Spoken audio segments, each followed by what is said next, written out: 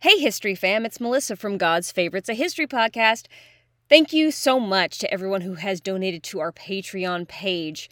Really appreciate it. That money is used for books, any sort of research cost, music licensing, distribution cost, and keep an eye out as we look to get some rewards and prizes going on that page. So you can look it up on Patreon under God's Favorites, a history podcast. Thank you so much for donating. Thank you so much for listening, and enjoy the show.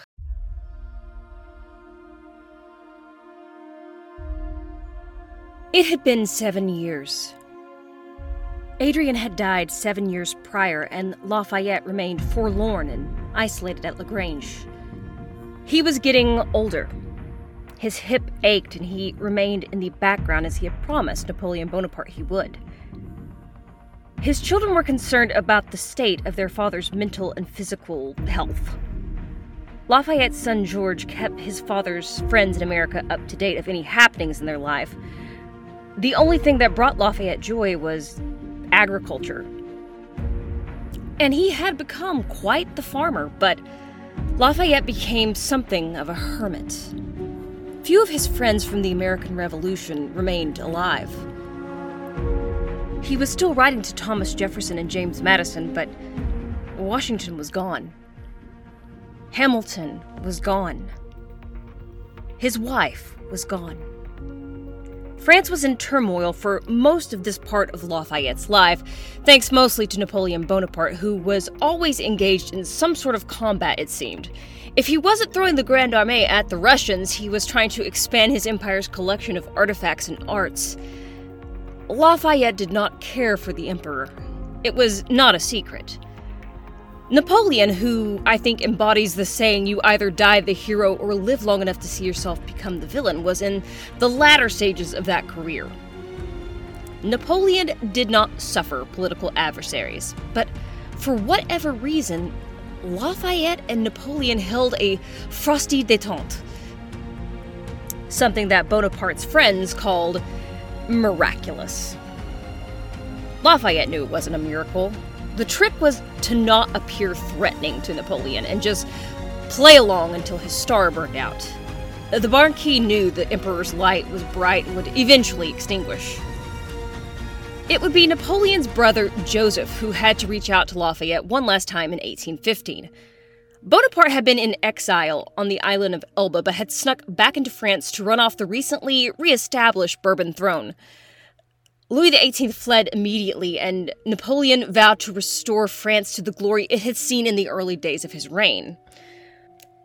On April 19th, 1815, Lafayette received a letter from Joseph Bonaparte with yet another offer. They wanted to build a more secure government for Napoleon, and believed Lafayette would be an asset to them in swaying public opinion. He refused. If my fellow citizens call me to Paris, I will not refuse their confidence. But I will not re-enter political life at the request of the emperor. When Napoleon learned of Lafayette's refusal, he is said to have become incredibly angry, yelling out, "How is it that everyone else learns their lessons but Lafayette will not? He has not yielded a jot." He never would. This is God's Favorites, a history podcast. The Marquis de Lafayette, Episode 5. Despite Napoleon claiming the contrary, Lafayette had learned a lot. He waited patiently. Just a few months later, France's empire would topple at the Battle of Waterloo in Belgium. As Napoleon and his army retreated from the British and the Prussians, Bonaparte's brother tried to have Napoleon granted emergency powers as dictator. But Lafayette finally put his foot down. Enough was enough. He had a solution. He would arrange for the emperor to go to the United States if he would abdicate. Napoleon agreed with this, but the British had other ideas. Napoleon was on his way out of the country when he was stopped and redirected to the island of St. Helena. He would remain there until his death. Napoleon had named his young son Napoleon II as emperor, but that would be overruled as a 5-man directory popped up to run the government. The Prussians and British set their sights on reinstating the Bourbon monarchy, as well as demanding reparations from the French government for the hell Napoleon had unleashed across Europe. Lafayette, no doubt, was frustrated. The moment he had finally been able to stop dealing with the Bonaparte brothers, the Bourbons returned. Then he learned that his beautiful and beloved farm at Lagrange had been overtaken by the Prussians. Thankfully, the estate was returned to him later that year. Lafayette had to watch helplessly as those who had lost family and rank during the Revolution turned around and began executing the Jacobins and the Bonapartists. The Lafayettes, once again, stayed silent. Georges was becoming more concerned with his father's withdrawal from public life. He fussed over Lafayette, trying to help him keep up with his correspondence around the house, and every day Lafayette would visit with his daughters and grandchildren, and every night, for an hour or so, he would sit in Adrienne's bedchambers, talking to her as though she were in the room with him, and not in the ground. He carried around a miniature painting of her, with a small inscription of her last words, "Je suis tout à vous," and a lock of her hair. Despite setbacks in 1817 when crops at neighboring farms began to fail, Lafayette insisted Lagrange's food sources be used to feed all those around him. The adoration resulted in Lafayette being appointed to a seat in the National Assembly. Louis XVIII was less than thrilled. The Bourbons were in control again, and the last thing they needed was a perpetual reminder of the successful American Revolution. The king began imposing laws of censorship after an extremist assassinated his nephew. But Lafayette immediately began fighting back for freedom of speech and the press. At 61 years old, he still maintained his idealistic temperament of yore. The royalist now despised Lafayette, who himself had been a noble before. Lafayette's son noticed that suddenly the old man became very youthful once more as he began verbally sparring with royalists. When accusations flew at Lafayette for feeding into another revolution in France, Lafayette responded in an ad hominem-type manner, saying the aristocrats were becoming angry and unhinged and shrieking, quote, like women who get angry with the artist who paints their portrait. The fire was lit once more, and Lafayette, as he had done many times in the past, was holding up a mirror so that France could see itself. In 1821, a plot was uncovered to stage a coup and overthrow Louis. Immediately, the king began having most anyone he could arrested. He toyed with the idea of arresting Lafayette and George Washington de Lafayette for stoking revolutionary fervor, but smartly figured it would have the opposite effect. But Lafayette was walking on thin ice when a deus ex machina comes in the form of a letter from President Monroe. Monroe wanted Lafayette to visit him and tour the United States, which was continuing to spread out and grow. Louis was jealous of the pomp and pageantry and made sure that no crowds gathered to celebrate the man who had become a thorn in His Majesty's side. Even the king's disagreeable send-off couldn't spoil the fun. Lafayette was heading back to his other home. When the Beatles made it to America in the 1960s, they were greeted by throngs of screaming fans. And there are quite a few similarities between the British invasion of music this time, thankfully not troops, and Lafayette's return. He arrived in New York Harbor to pomp and circumstance and then held a meet and greet with those who waited in line to shake his hand or kiss his cheeks. The lines were full of veterans who wanted to know if he remembered them, and if he didn't, well, he would lie and tell them, "Of course I remember you." Even walking with a limp didn't slow the man down as they began traveling from town to town. He kept the same energy up. He even gave the following speech in Boston. "My obligations to the U.S. far surpass the service I was able to render. These date back to the time when I had the good fortune to be adopted by the United States as one of her soldiers." America was, at this time in her history, coming into its own as a country. The War of 1812 had ended, and Americans were in a period of greater stability than they ever had been. They were to spend 13 months crisscrossing over this country, and Lafayette was so anxious to see how she had grown. It was Lafayette's tour that caused a lot of the historic monuments we have now to pop up. These sites were preserved so that Lafayette could visit them, and it persuaded many an American to also visit sites like Independence Hall. Lafayette's visit was full of stops in many of the new states, including in my home state of Kentucky, where several sites are now named for him. In fact, it's very likely that if you grew up on the East Coast, you likely have a building, school, or town named for the Marquis. But he made it a point to go back to Virginia as quickly as he could, to where his father was buried. On October 17th, Lafayette and George made their way to Mount Vernon, where the aging and limping Lafayette would finally have a chance to visit the graves of both George and Martha Washington. He sat silently and wept before making his way back into the house. Lafayette was then presented with a lock of Washington's hair, a possession he would keep with him until his own death. Lafayette's days were a blur of travel and conversation and dinners and balls. He stopped in Yorktown to relive a bit of the glory there and even wandered around the campus of the University of Virginia. In Richmond, Lafayette would be greeted by an honor guard, among which would be a very young Edgar Allan Poe. The tour continued, and if Lafayette ever felt used to sway public opinion, he never said as much. He was likely too busy enjoying the accolades and fanfare, and the invitations to visit historic sites just kept coming. Every time he learned a city was named for him, he beamed like a small child. This tradition, of course, continues, as there are 36 cities in the United States that are named for Lafayette. Monroe had also convinced the United States to pay Lafayette $200,000 in bonds to replace some of the fortune he had spent.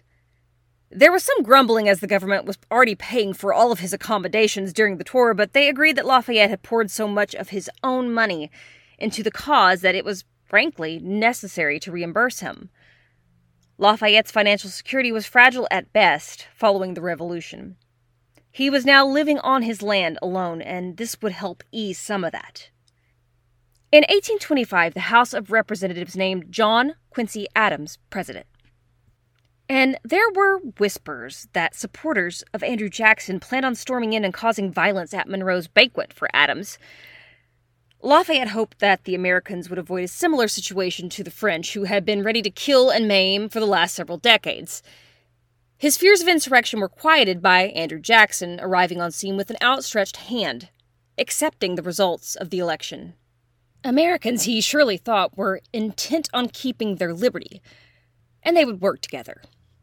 This wasn't France, after all. The journey across the southern U.S. proved to be quite painful for the older man. Bumpy roads caused his hips and joints to ache. It was during a stop in St. Louis, Missouri, that Lafayette saw a ghost. He was certain. A young man with red hair approached him, and Lafayette almost fainted. The young man reached to grab Lafayette's arm and hoist him back to his feet. "I apologize," Lafayette said. "I thought you were someone else." There was a brief moment of confusion, but then the young man beamed. "Oh, no, I know who you thought. No, I'm not. Allow me to introduce myself." The young man held out his hand. "I'm Alexander Hamilton, Jr. You knew my father." "Yes, I did," said Lafayette.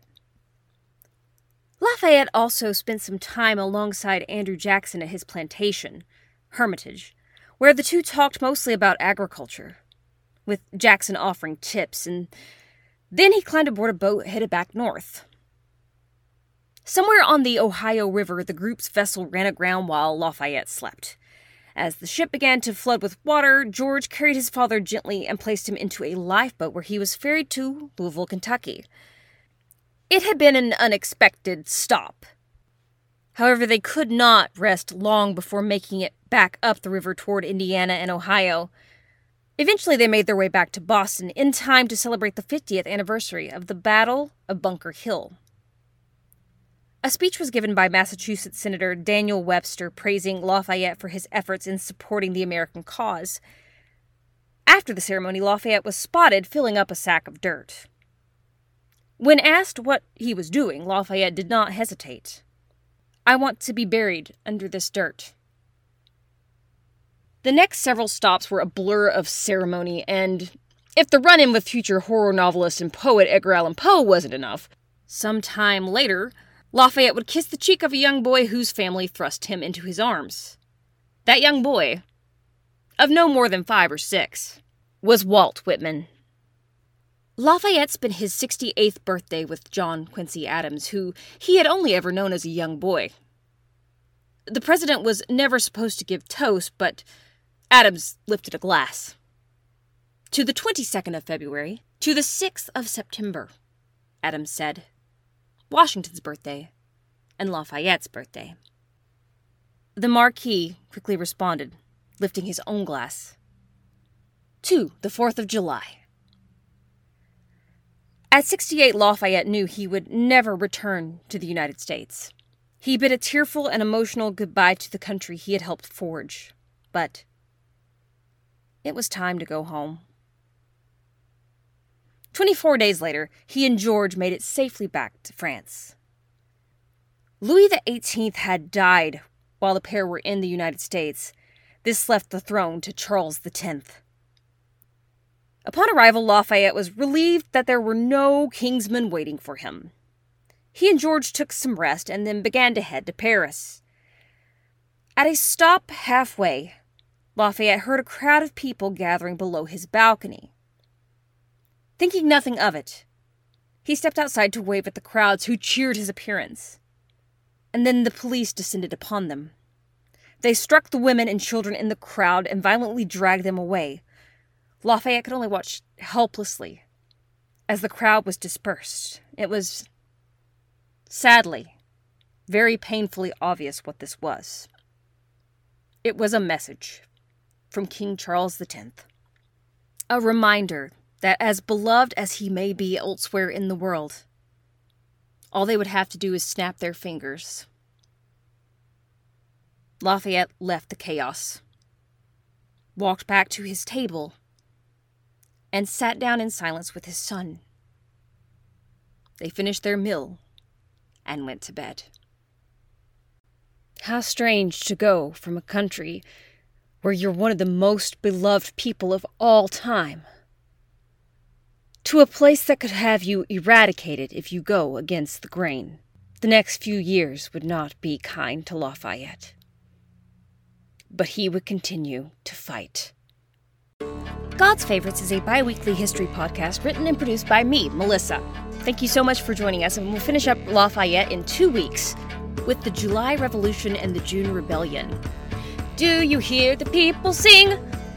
Thank you to everyone who has donated to our Patreon campaign. The funds from Patreon go to things like music licenses, books, any sort of resources, distribution cost. And join in the conversation on God's Favorites, a history podcast on Facebook and on TikTok at my handle at Melissa Fairlady. Sources for today include Lafayette by Harlow Giles Unger, Hero of Two Worlds by Mike Duncan, Lafayette in the Somewhat United States by Sarah Vowell, AmericanHeritage.org, and MountVernon.org. And we'll see you in 2 weeks as Lafayette gets to be front and center for the events that inspired Les Miserables, which is just fun to say. See you next time, friends.